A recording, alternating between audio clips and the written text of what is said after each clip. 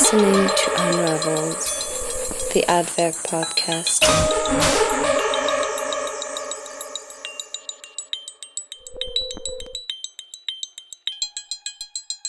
Welcome to Unraveled, the Artwerk podcast.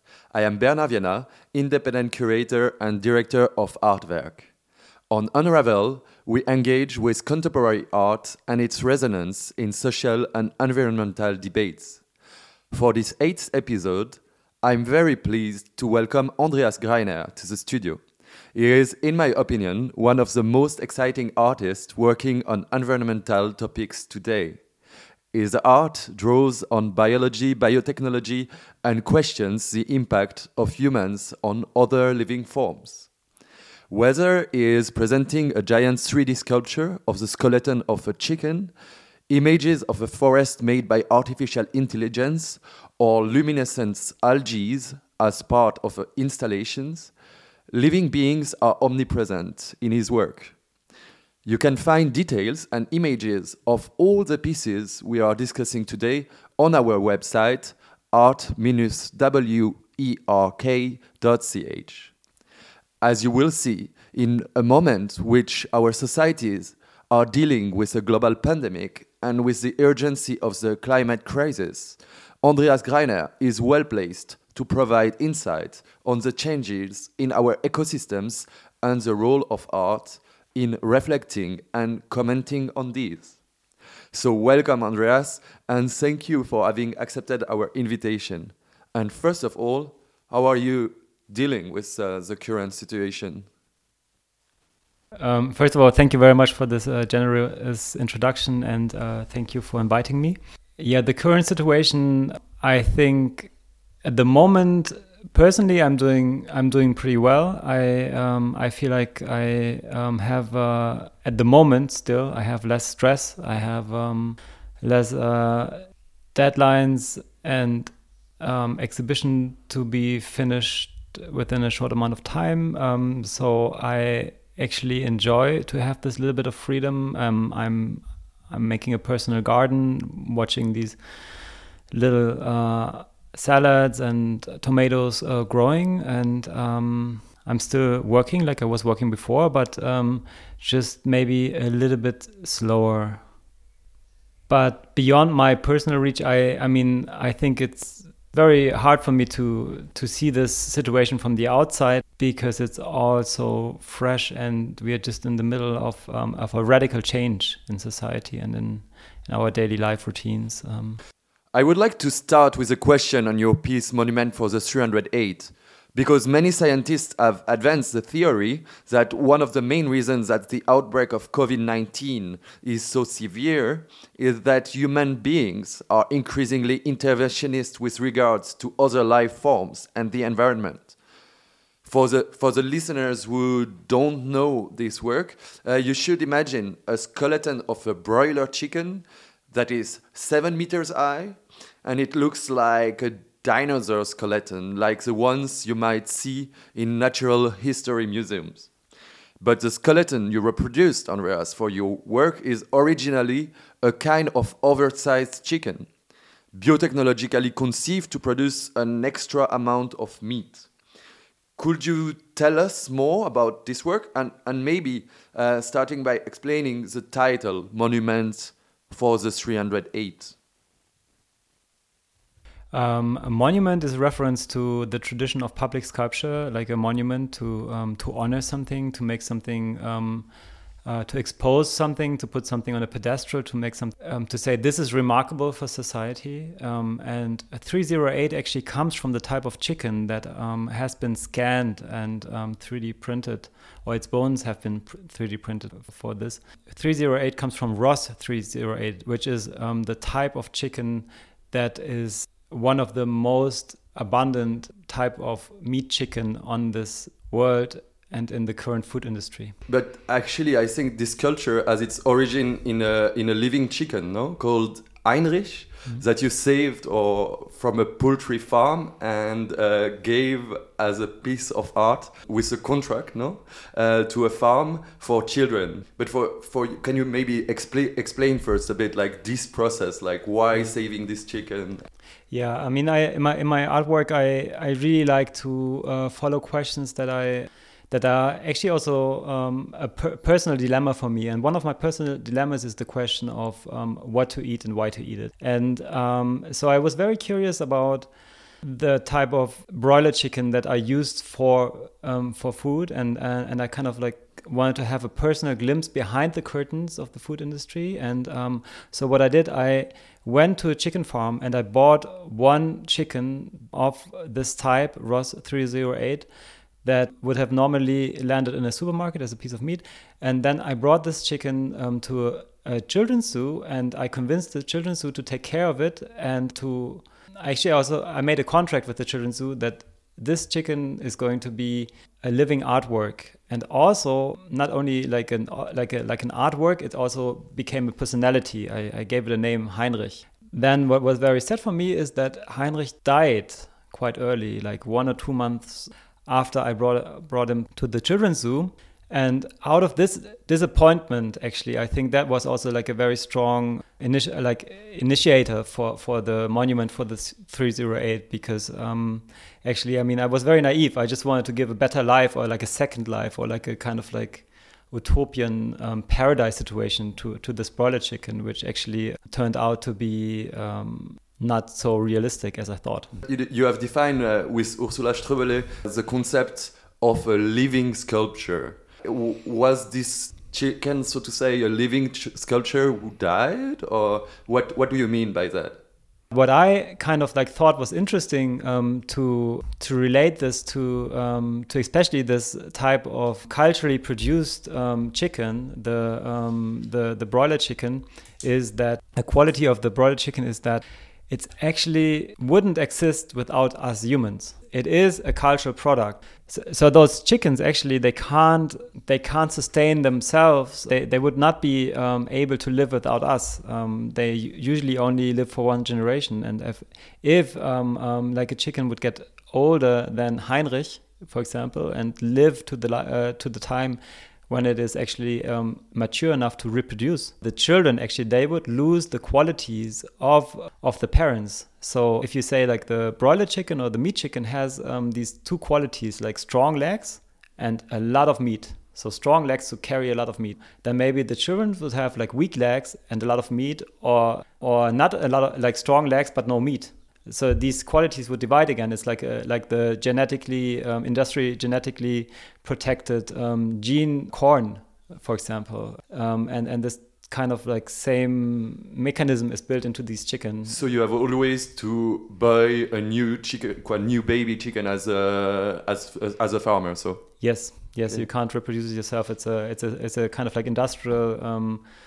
It's a specialized industry for once making the baby chicken and then growing the chicken into meat. Okay, so but like speaking about life forms, when was actually the first time that you worked with living beings for an artwork? Oh, the first time that was probably very early in my studies, and that was connected to flies. I had one project I called Flygate, and that was an utopian idea to change the architecture of all buildings around the world and to make them permeable, so to make them also to kind of like introduce a cat door for flies. So all these insects, I mean, I don't know if you know that when you are more like in rural areas where there's more insects, usually in the kitchen, there's a lot of flies that constantly try to go through the window because they don't understand that the window is a wall, and they go like bzz, bzz, bzz, bzz, bzz, bzz, bzz, bzz,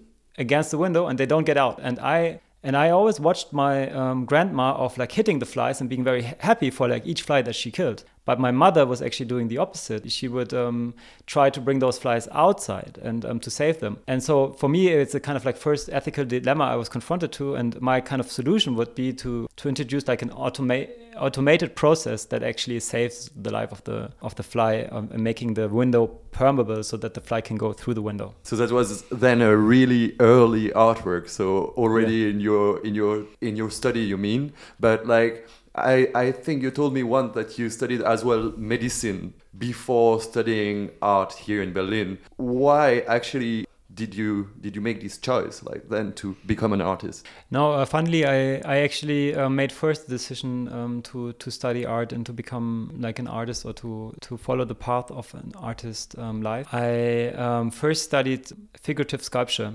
And I studied for 2.5 years. I studied shortly in San Francisco and then in Florence. And I was teaching artistic anatomy. And I was very much interested in this concept of being able to explain every little shadow on the human body through a reason of being a bone, a tissue, a tendon, to find explanations for what I was seeing and what I was trying to copy in these early studies. And then the medical studies were just a natural, further investigation into anatomy and into the human body at the time.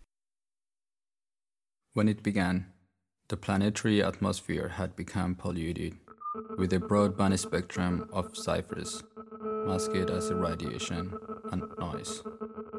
What would have happened to humanity if it had been in possession of sensory appendages incorporating these signals into its sensual faculties?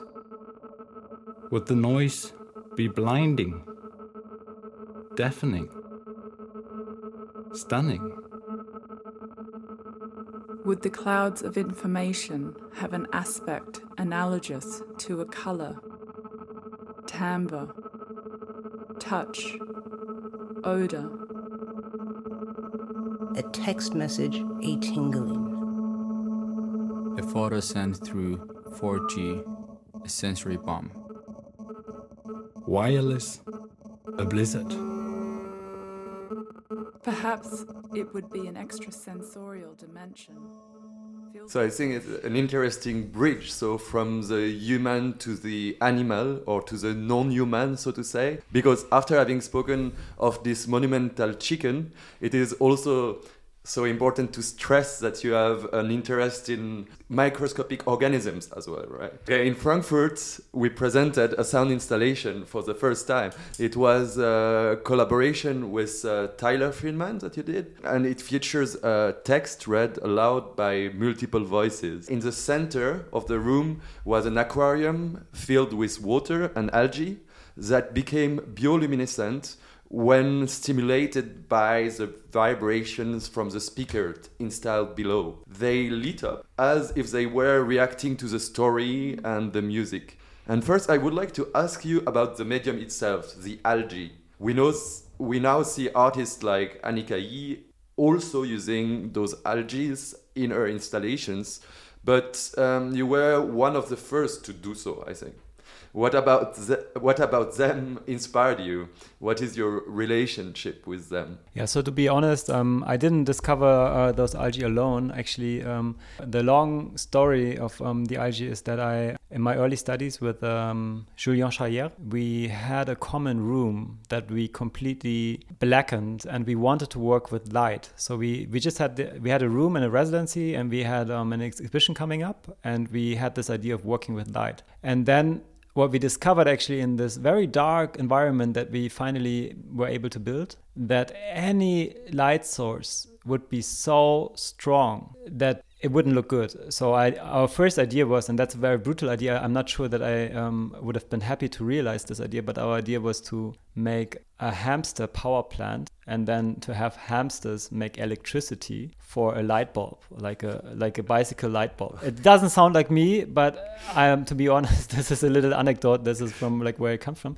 And then we discovered, no, this doesn't really look good. And I was saying, no, we can't work with hamsters, those poor hamsters. Like, what do we do afterwards? Like, do we throw them away? Do we give them, where do we get all these children that take care of their hamsters? Like, what do we do? So we found an online shop, and there we could actually order those algae, and then they arrived. And what happened is that actually it was too complex for us to take care of the algae, or to kind of work with them in a very professional way. We managed to kind of have an exhibition and to show it, but it was not really working that perfectly. But at this moment, I just really at the first glance fell in love with the algae, and I thought I want to learn how to work with them, and I want to kind of be able to sustain them, and then I just kept on working with them. I like to come back to this installation. In Frankfurt, you choose to present this sound installation close to an image of a tumor cell from your series Hybrid Matter, a series made of photographs and a film taken with a scanning electron microscope, which displayed foremost images of synthetic cells. How would you describe the process which allowed you to turn these biological processes into art? So the first question about the chicken had this quality of being half artificial and half natural. So we have an organism that is co-created by human activity and human culture. And this aim of industry or like humans to control life or to understand life and also to make it serve or act according to their needs is strongly followed also in the research of scientists. So the next step for me after investigating into the chicken and the quality of the chicken as being like something that is clearly in between what we traditionally would understand as being artificial or being natural. You could say like it is maybe a biofact, biology and artifact at the same time. That then led me to this discovery that there was a scientist, or there is a scientist, he's called Craig Venter, who's very advanced at biotechnology, and he's one of the leading figures in research of also genetic codes and decoding the genetic code, and then actually also resampling and putting it back together. And he touted, or he claimed to have created the first artificial light form in around 2010, 2013, something like that. It's a multi-step process. And I was then very much interested in like, what does this first like supposedly living Frankensteinian monster look like? And that's how I got interested in connecting to the scientist and trying to convince him to send me his cells. But interestingly, for your new book, you organized an interview with him. Could you tell us how his research became a source of inspiration, or maybe just give us some hints about your discussion with him?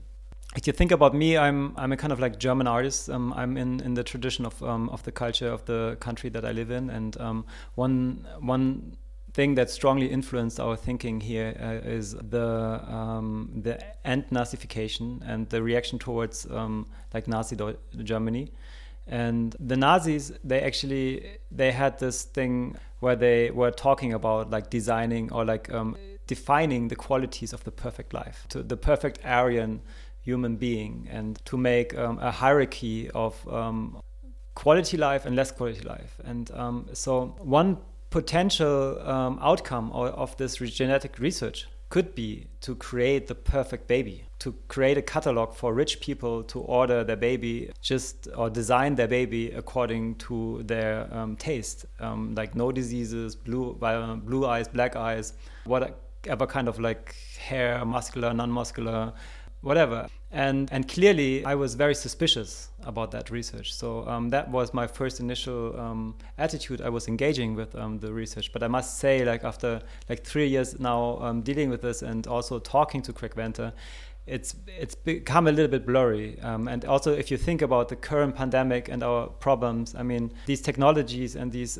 scientific discoveries, they are always two-sided. They have the potential, they could have the potential also to find a cure for the virus and to be good for human health. But they could also flip and be something like a bad weapon. And so I think what is very important for us is to develop a culture of like how to use these new tools that we are inventing as a society. Does the research that leads to breakthrough like Craig Venter's like synthetic cells have for you any similarities to art, maybe in this sense of biofact? No, clearly. I mean, this is exactly how I look at art, or like how I mean, I'm not so interested in the idea of the artist being like the genius and the artwork being something that is done by a person that does something extraordinary that then all the rest of the society has to worship. But I'm more kind of like interested in this idea, like this philosophical idea, like why do we look at things that we do ourselves? Like, so why do we call like something that a human hand made? Why do we call this artificial? And why do we call the tree outside and the leaves, why do we call that natural? And what is the need of this? And what is the meaning of this? And there I see a strong connection to the scientist, because clearly Craig Venter in his first Frankensteinian monster, or like his first living artificial life form, actually, he recreated a cell which is 99% similar to the original cell. He just copied a cell that was already existing before changing it. And at that point, you would ask yourself, so what is the difference between the thing that, if two things are very much alike, like what is the difference between the thing that the human interacted with and the thing that came from nature itself? So relation between artificial and natural, I see in your work actually a continuation of this research process as well, in the sense of like how artificial intelligence could rebuild nature. In one of your last series entitled Jungle Memory, you displayed for the first time, I think it was when you received the Goslar Kaiserring Fellowship, right? You questioned even the carbon footprint of your artistic practice by exhibiting, amongst other, like photographs of forests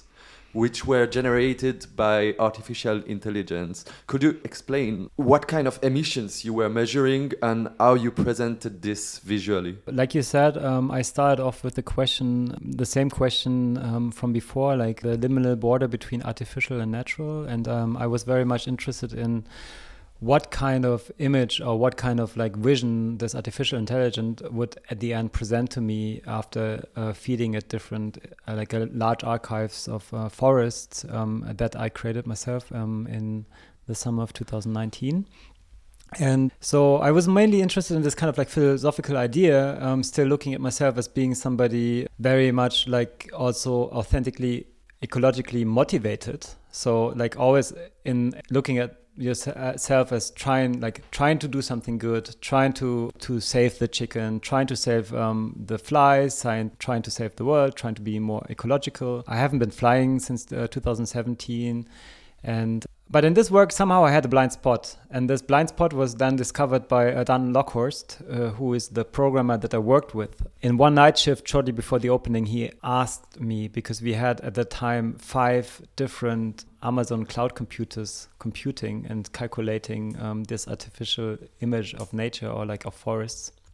He was asking me, hey Andreas, it's so nice to sit out here and talk with you about ecology and all these things, but have you ever thought about like how much energy we blasted out into the air at this very moment until here?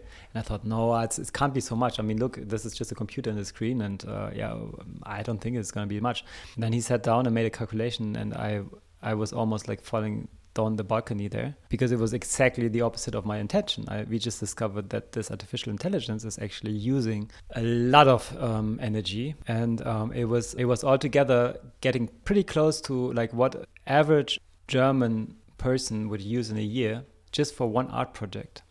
And this became so prominent and so contradictional to my intentions that I had to incorporate this into the artwork and kind of like talk about this implicit contradiction of myself. Interestingly, and I will maybe come back and just introduce this question before everything, because I think it might be useful for the listeners to understand like what kind of forests this artificial intelligence is using. So that is, I mean, like when you make like this kind of bridge like between artificial and natural, synthetic and organic, you also refer to an artificial nature. And in your series Jungle Memory, instead of presenting photographs of forests, you let AI generate images of forest. Could you tell us more about this process? Which kind of images you use to feed this AI? Mm-hmm. Yeah, I went to 2 in quotation marks like local European forests, and they were not the same. So one was the Hambach forest, which is a little forest of a few hectares, not so big, that has been strongly in German politics until the end of 2019, because there were activists living in, or maybe still are activists living in tree houses and fighting against the German energy producer RWE, who basically wanted to access the coal underneath this forest.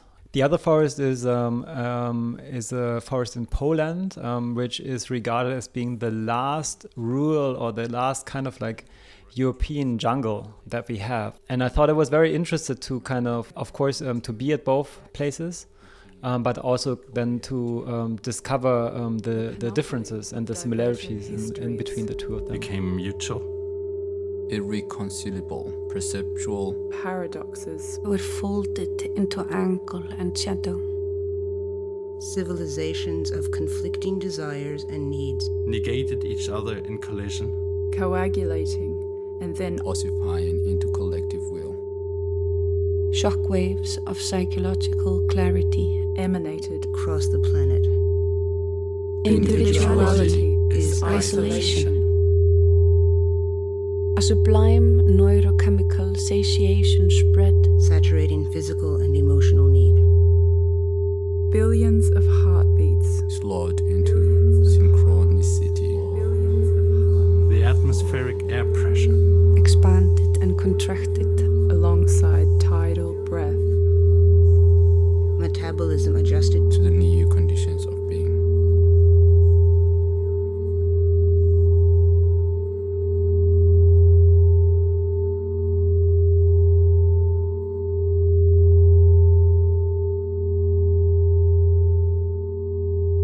In a sense, so this AI generates images of forest as if they were perhaps no more real forests, but also perhaps no more photographers. I asked Egor Kraft in a previous podcast how far AI could replace the artist by becoming the author. What will be your stance on that? I'm not afraid of AI becoming an artist. I'm not afraid of AI becoming an author. I think the quality of an artwork is not defined by like who is the artist or like by the fetish about the artist's genius. I think a good artwork is a good artwork. So if a fly can make a good artwork, or if a bacteria can make a good artwork, or if a human can make a good artwork, or an AI can make a good artwork, I think this shouldn't matter. Like we should judge the quality of the artwork at the end. But in one of the works you presented with this series, Jungle Memory, it's called Sign of Life. And we can recognize several patterns used by previous generation of ecological and conceptual artists or authors, so to say. I think particularly of the beech tree seeds you put under a frame, and of the infographics displayed on the glass of those frames. It reminds me of works by artists from Arte Povera like Pennone and conceptual works of Ansake. And I was asking myself, to what extent were you inspired by those artists? I'm surely more inspired or more influenced by Hans Hake than I am by Arte Povera. It just happens that I didn't have a period in my life where I was strongly researching about Arte Povera. I just remember being in a museum once when I was a student, again with Julien Chaillet, and he was explaining me about them very passionately. But Hans Hake, actually, I met in person in New York, and I was already very much impressed by his personality. And then my girlfriend actually is researching about Hans Hake, and she explained me a lot about his artworks and also the explicit, authentic motivation to also display contradictions in society and early ecological problems like chemicals in Germany getting into rivers in the 70s and 80s, and I think this has been impressive for me. But you meant before, and maybe coming back to the current situation, that you were now not flying anymore. So I think your meeting with Ansake was previously to this choice. But you can, for instance, now fly to the Yokohama Triennale, where you will be presenting a large-scale project. And I was asking myself, how do you experience a situation like that? How do you do? Because it might be way more sustainable when we could continue to go in this direction? Actually, before it was a huge fuss, like before the coronavirus, and I tried to kind of like please this urge of having the artist on the spot, or like also because it's a very complicated installation that we're building there, again with algae, which is very much also connected to experience and to like a certain level of expertise to how to deal with the algae. I was very afraid of how can I not go there and still be able to make this artwork happen. And long time, actually, we thought that I should go there by Trans-Siberian Railway, but actually researching on that, on the carbon footprint of the Trans-Siberian Railway, because you don't have like reliable figures for like how much carbon dioxide would the ferry produce that is going between Russia and Japan, or like what kind of train is connected to a Trans-Siberian Railway. It could be that it would be half, like saving half of the carbon footprint, or like saving 10%, or like less or more. And it was very ambiguous. And now actually, thankfully, we all decided that I can stay in Germany. The algae travel via FedEx. And just previously today, actually, we had a Skype meeting and I was teaching the curator how to deal with the algae, how to dilute them, how to be sterile in working with them. And I'm very excited for this experiment, because this is actually, for me, it would be very rewarding to experience that my artwork can travel disconnected from me as an artist being there as a person, but also disconnected from objects, and more like kind of like translating manuals or routines or like habits or ideas to a different place.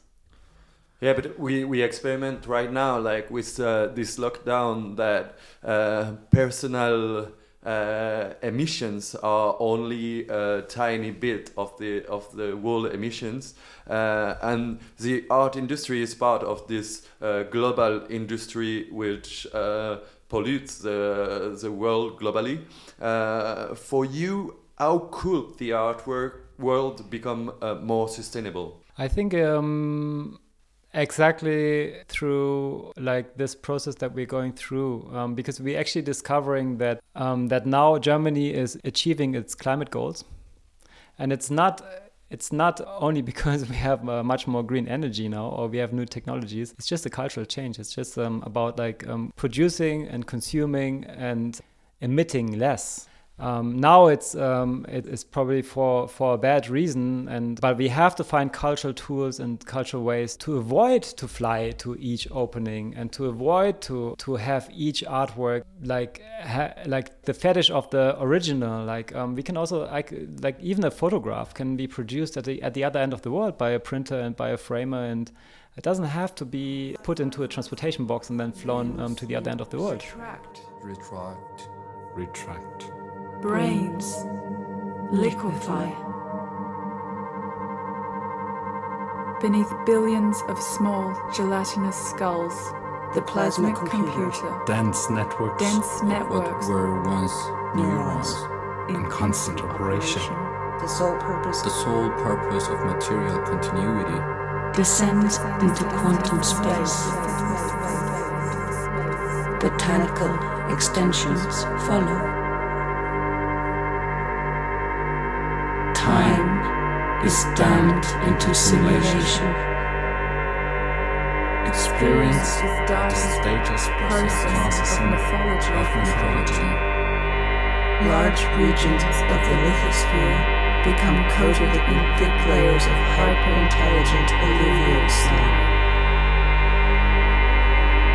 The system's isentropic efficiency achieves ideal conditions, and solar energy is distributed.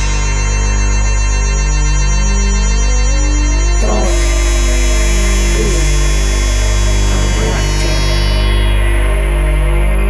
Thought is a reactor.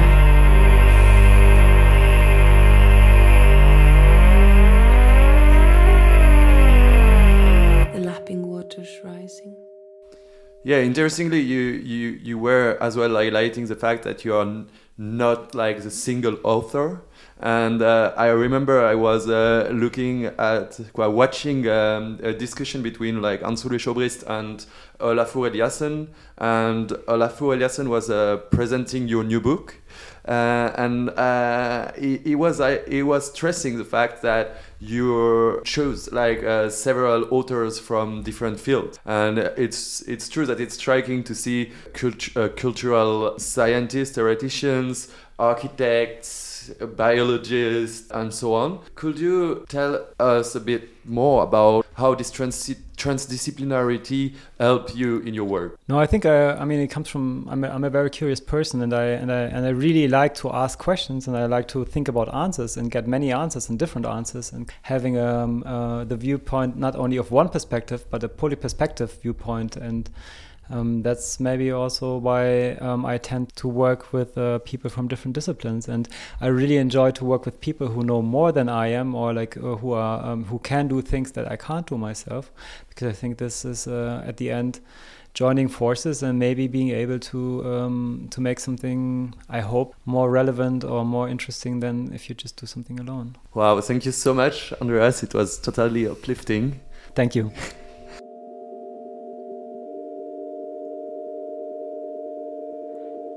Give me luminescent oceans. Are the sole indicator of their continued dual operation. A continuous, active remembrance.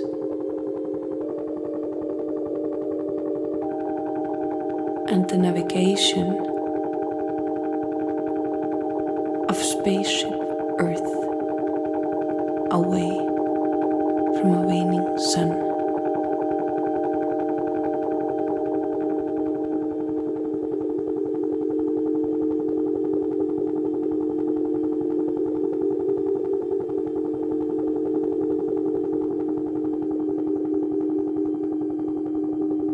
I would like to highlight that you can find details and images of all of the pieces we have discussed today on our website art-werk.ch, as well as a summary of our discussion.